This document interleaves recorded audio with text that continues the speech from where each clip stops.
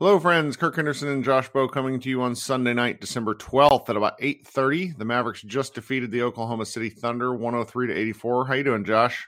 I'm doing pretty good. I could get used to these 8:30 local time endings for these Mavs games. I'll tell you that much. Yeah, the sweet spot for me is about the 7 p.m. start time. Like I like, like the 6:30 games are okay. These 6 o'clock games, my life is just too chaotic. Can't do it.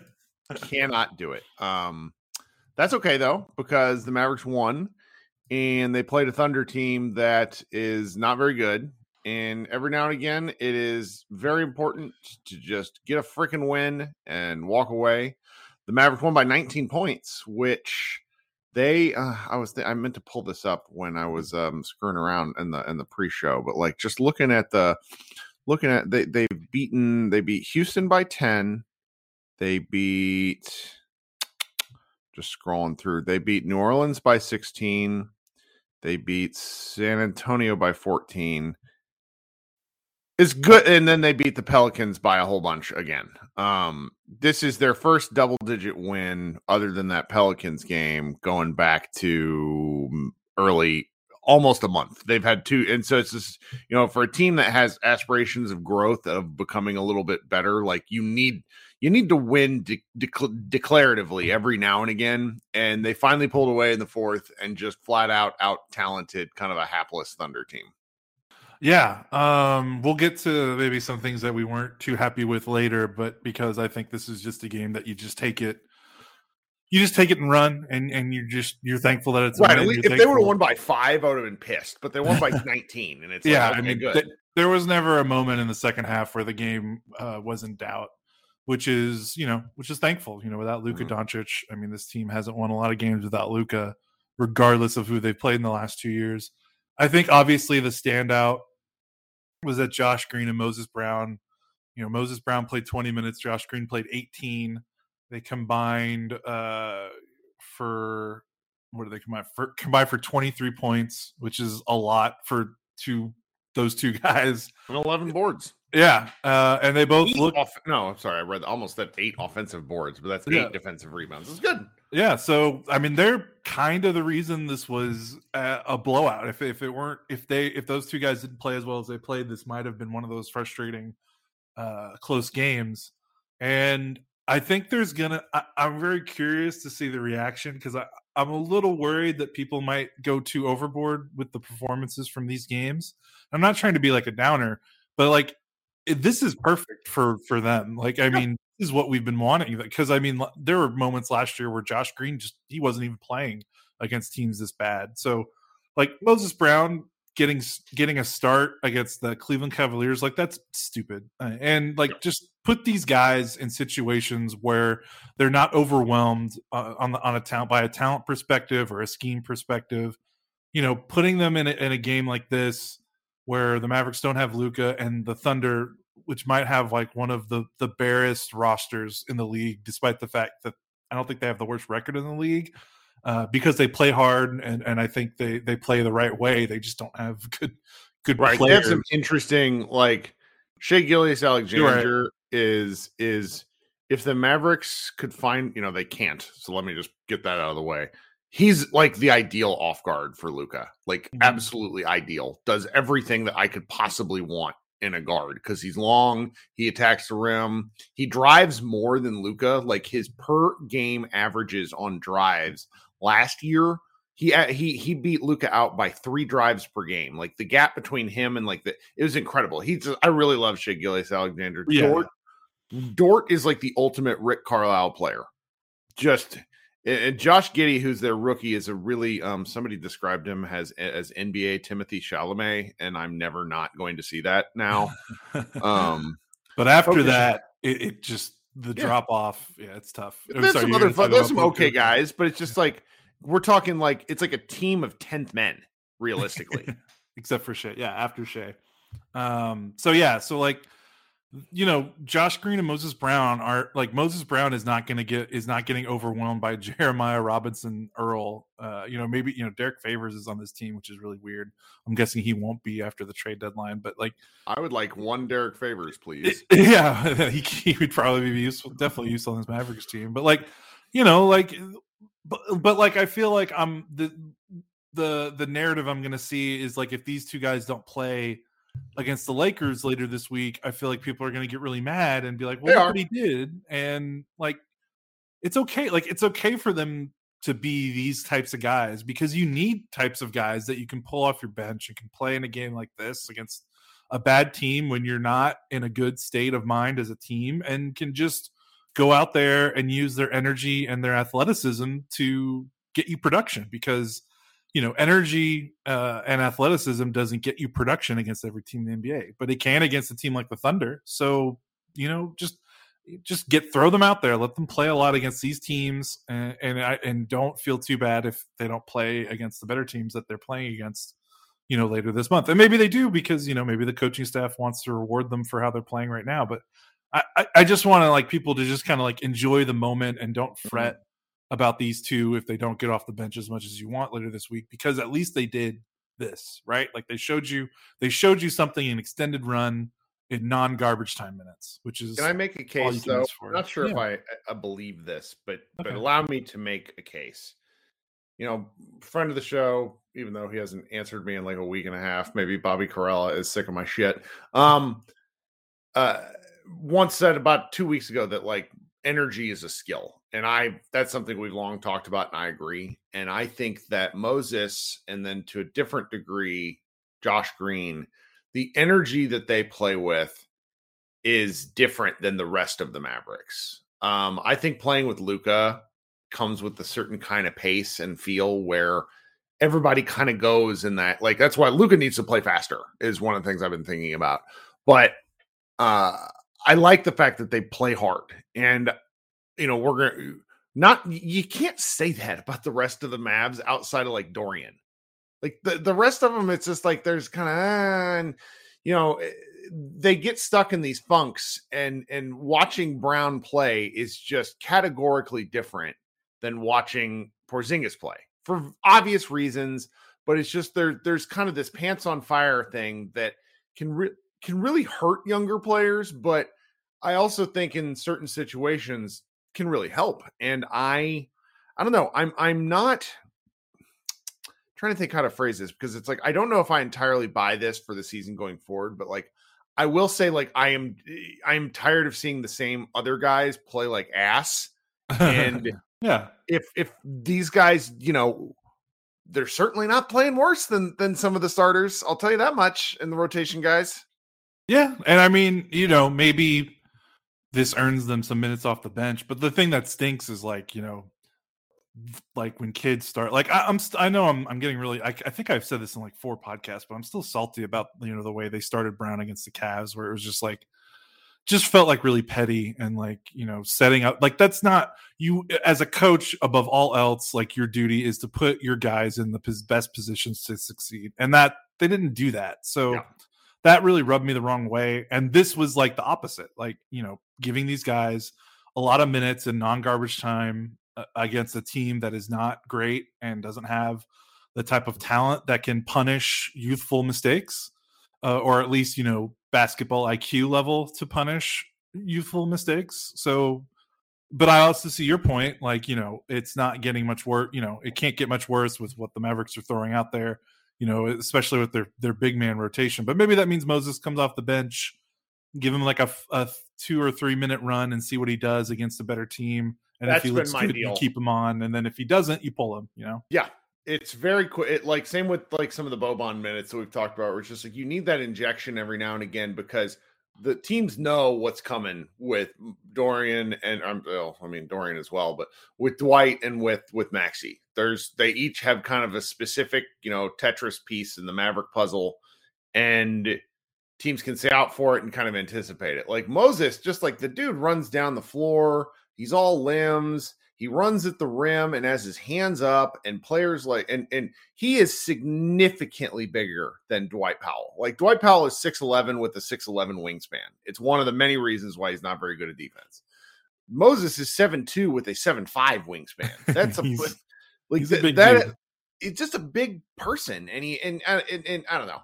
There's little things here and there. Like I don't think he's really a long-term NBA player with the way the game is played now. But we're talking about stealing minutes. We're talking about edging out the rotation here and there and making things a little less predictable. And that's where I could buy it. I don't know if it'll happen, Right. But and if it doesn't happen, the I probably won't mention it. Right. The reaction shouldn't be like this, like, good Lord, there's so many other things we can ping this coaching staff and for like, that feels just like we could redirect that energy elsewhere.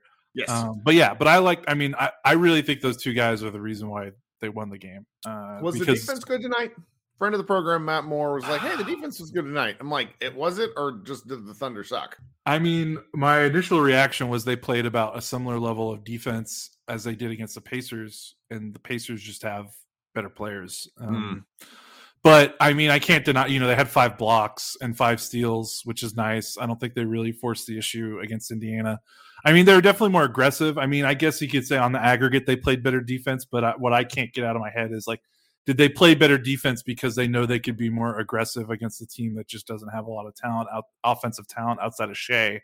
Like, it's just hard for me to judge that. Like, at least they played hard. I can tell you that much. Like they played hard.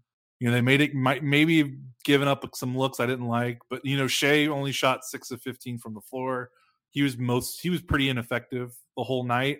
And that's like the job, right? Like you look at this Thunder team and you're like, okay, defensively, whatever else happens, do not let him, score points. And they didn't. So like that, mark that as a win on the defensive end. But to me, I can't tell if this was a dramatically different effort compared to the Indiana game, just because the talent disparity between the two teams, despite the fact that Indiana is also under 500, it just feels light years apart to me.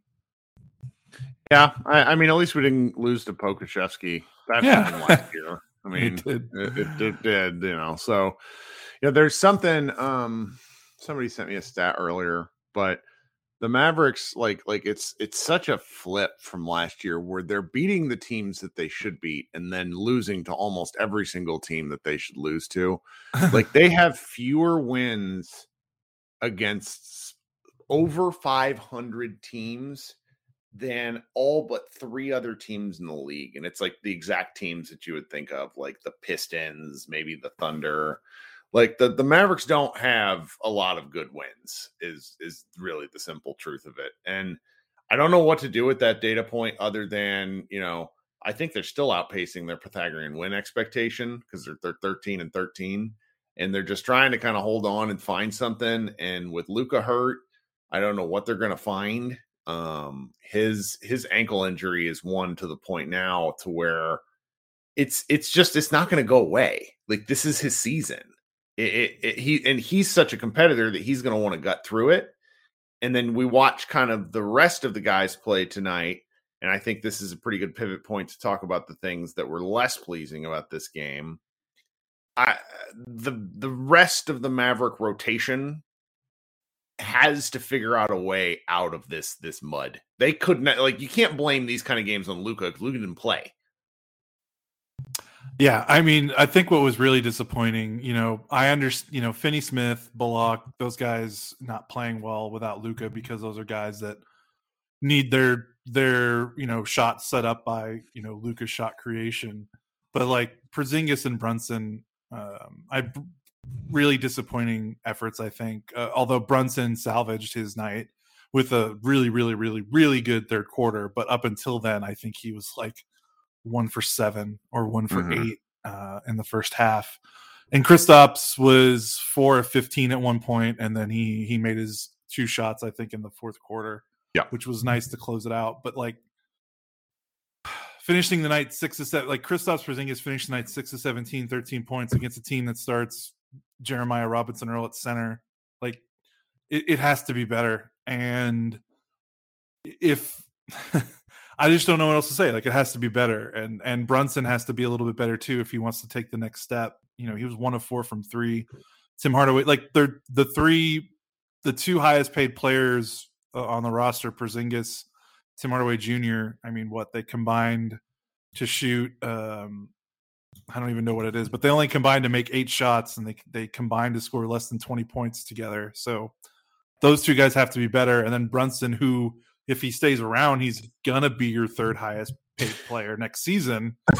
He was 6 of 14, you know, and was really struggling until the third quarter, and he only had three assists and 2 turnovers. Like, the guys that are supposed to be better were not better, and that's really disappointing because Luka's not coming back against the Hornets. Hornets are going through a lot right now, but they're still a much better team than Oklahoma City. Really athletic. The athleticism difference is going to be the Hornets are one of those teams where it's just like you think about just raw athleticism paired with talent, and this could be an ugly game tomorrow night. Yeah, and the schedule gets significantly harder after that. I mean, they play the Lakers, they play Minnesota twice, which I know Minnesota is kind of in a funk, but they definitely have a collection of players that could give this specific Mavericks group trouble with they've kind of got some athleticism on the perimeter, and obviously no one on the team can really guard Towns. Right. And then they play Milwaukee. I think they play Milwaukee a couple times. They play Utah on Christmas Day. This game, I don't want to be too down, but they won this game because the Thunder were bad, not because they dramatically changed. Well, I mean, they shot 42% from the floor. Yeah, they were 9 of 33 from 3. Like, they were not that much better than the Indiana game. Well, that's some fun stats that I have for you. So in the month of December, the Mavericks are now 59 of 218 from 3, which is 27%, which is exactly what they shot tonight. You had mentioned the line. So Porzingis was 6 of 17. I mean, he's shooting on the year. I need to know this because it is rough. Where is his game log? He's averaging 19.6 points and 7.7 rebounds a game on a grand total of, I guess he's shooting 40. He's shooting 46% from the floor, but he's shooting 30% from 3, and he's a 36% guy, 35. And so it's like that 5% is it's making a difference is the thing.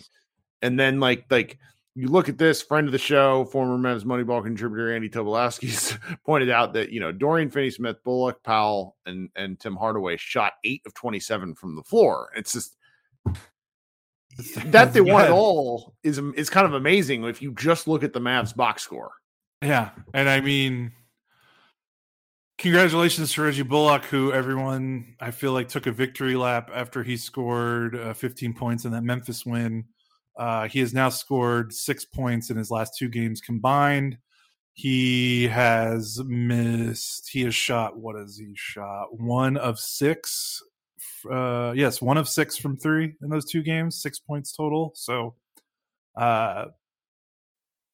we're almost halfway through December, and we've been talking about wait till December because his career splits are so outrageous in the way he turns it around after November with his shooting. But we're getting in the danger zone here. Like, if he is not stringing together some better shooting performances by the time the month's over, it might be time to announce the time of death on his season. I don't know this, and this might be something to look into. I'm curious where his shots are coming from. One of the things we were really excited about, like when the Mavericks signed him, was that he was like a 48% shooter from one of the corners.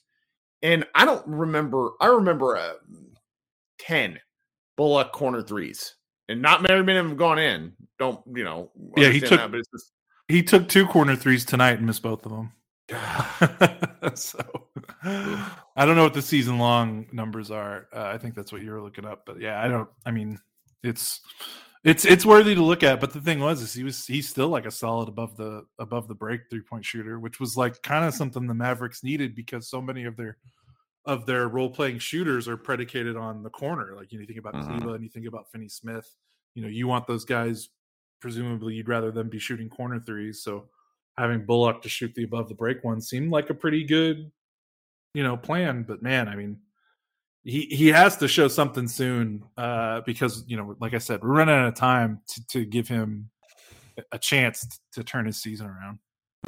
And that's disappointing. I mean, you look at the box score again, like 3 of the 5 starters combined for 18 points, and it's just difficult to consistently win in the NBA. But I think that's why we front loaded the podcast with the good stuff, because they won. And no, but this stuff's not been like glaringly negative. It's just kind of like, huh? Like it's kind of baffling at this point, because it's like I'm just kind of tired of talking about it to a degree, to where you and I briefly forgot there was a Sunday afternoon game because this team has become such a grind to watch, and I don't know how they get out of it. I just don't.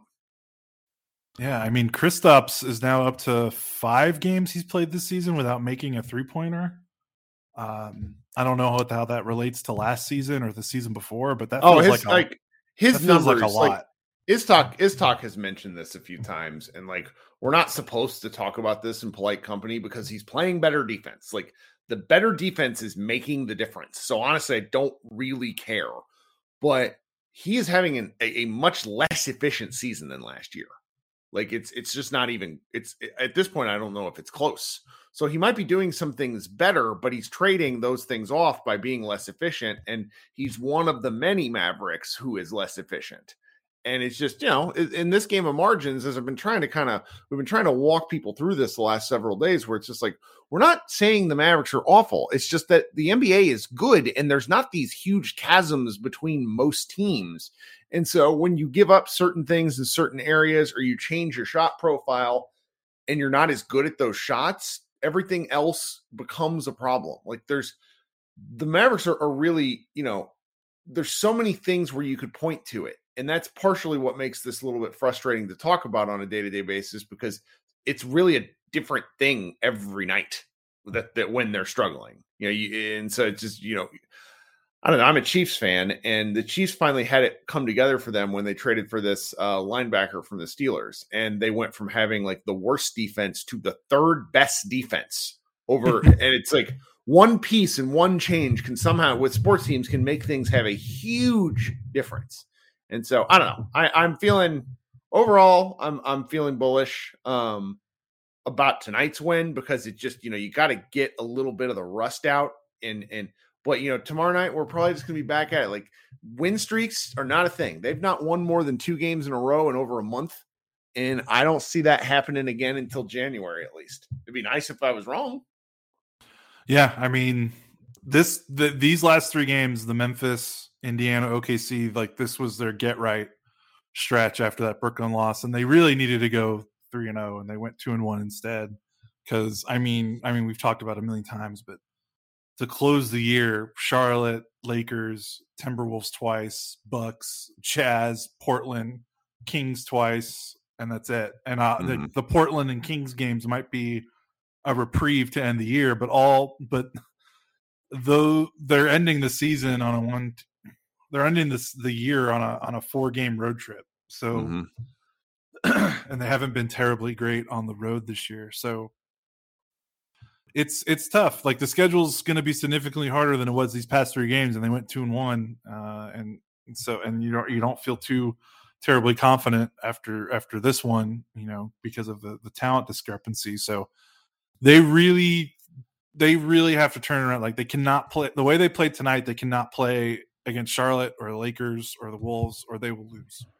So something hopefully has to change. Maybe they can muck games up, and maybe they can keep winning games like this. Who knows? But the schedule is turning around for the next 2 weeks, and I feel like when we get to the end of the Friday, December 31st game against the Kings, I think by then we will have our definitive answer on whether this Mavericks team can either turn things around or have things turned around. But I think by then we will kind of know, okay, this is either not their season, or there's still a chance for them to salvage something. All right. Well, I'm going to do the green room. Okay. That'll go up tomorrow afternoon. Well, probably around lunchtime, actually. We'll run these, and, you and I will be back tomorrow night, and we'll have some stuff. It's going to be kind of a quieter week. So Mavs play Monday, Wednesday, Sunday. I think. Yes, Monday, Wednesday, Sunday.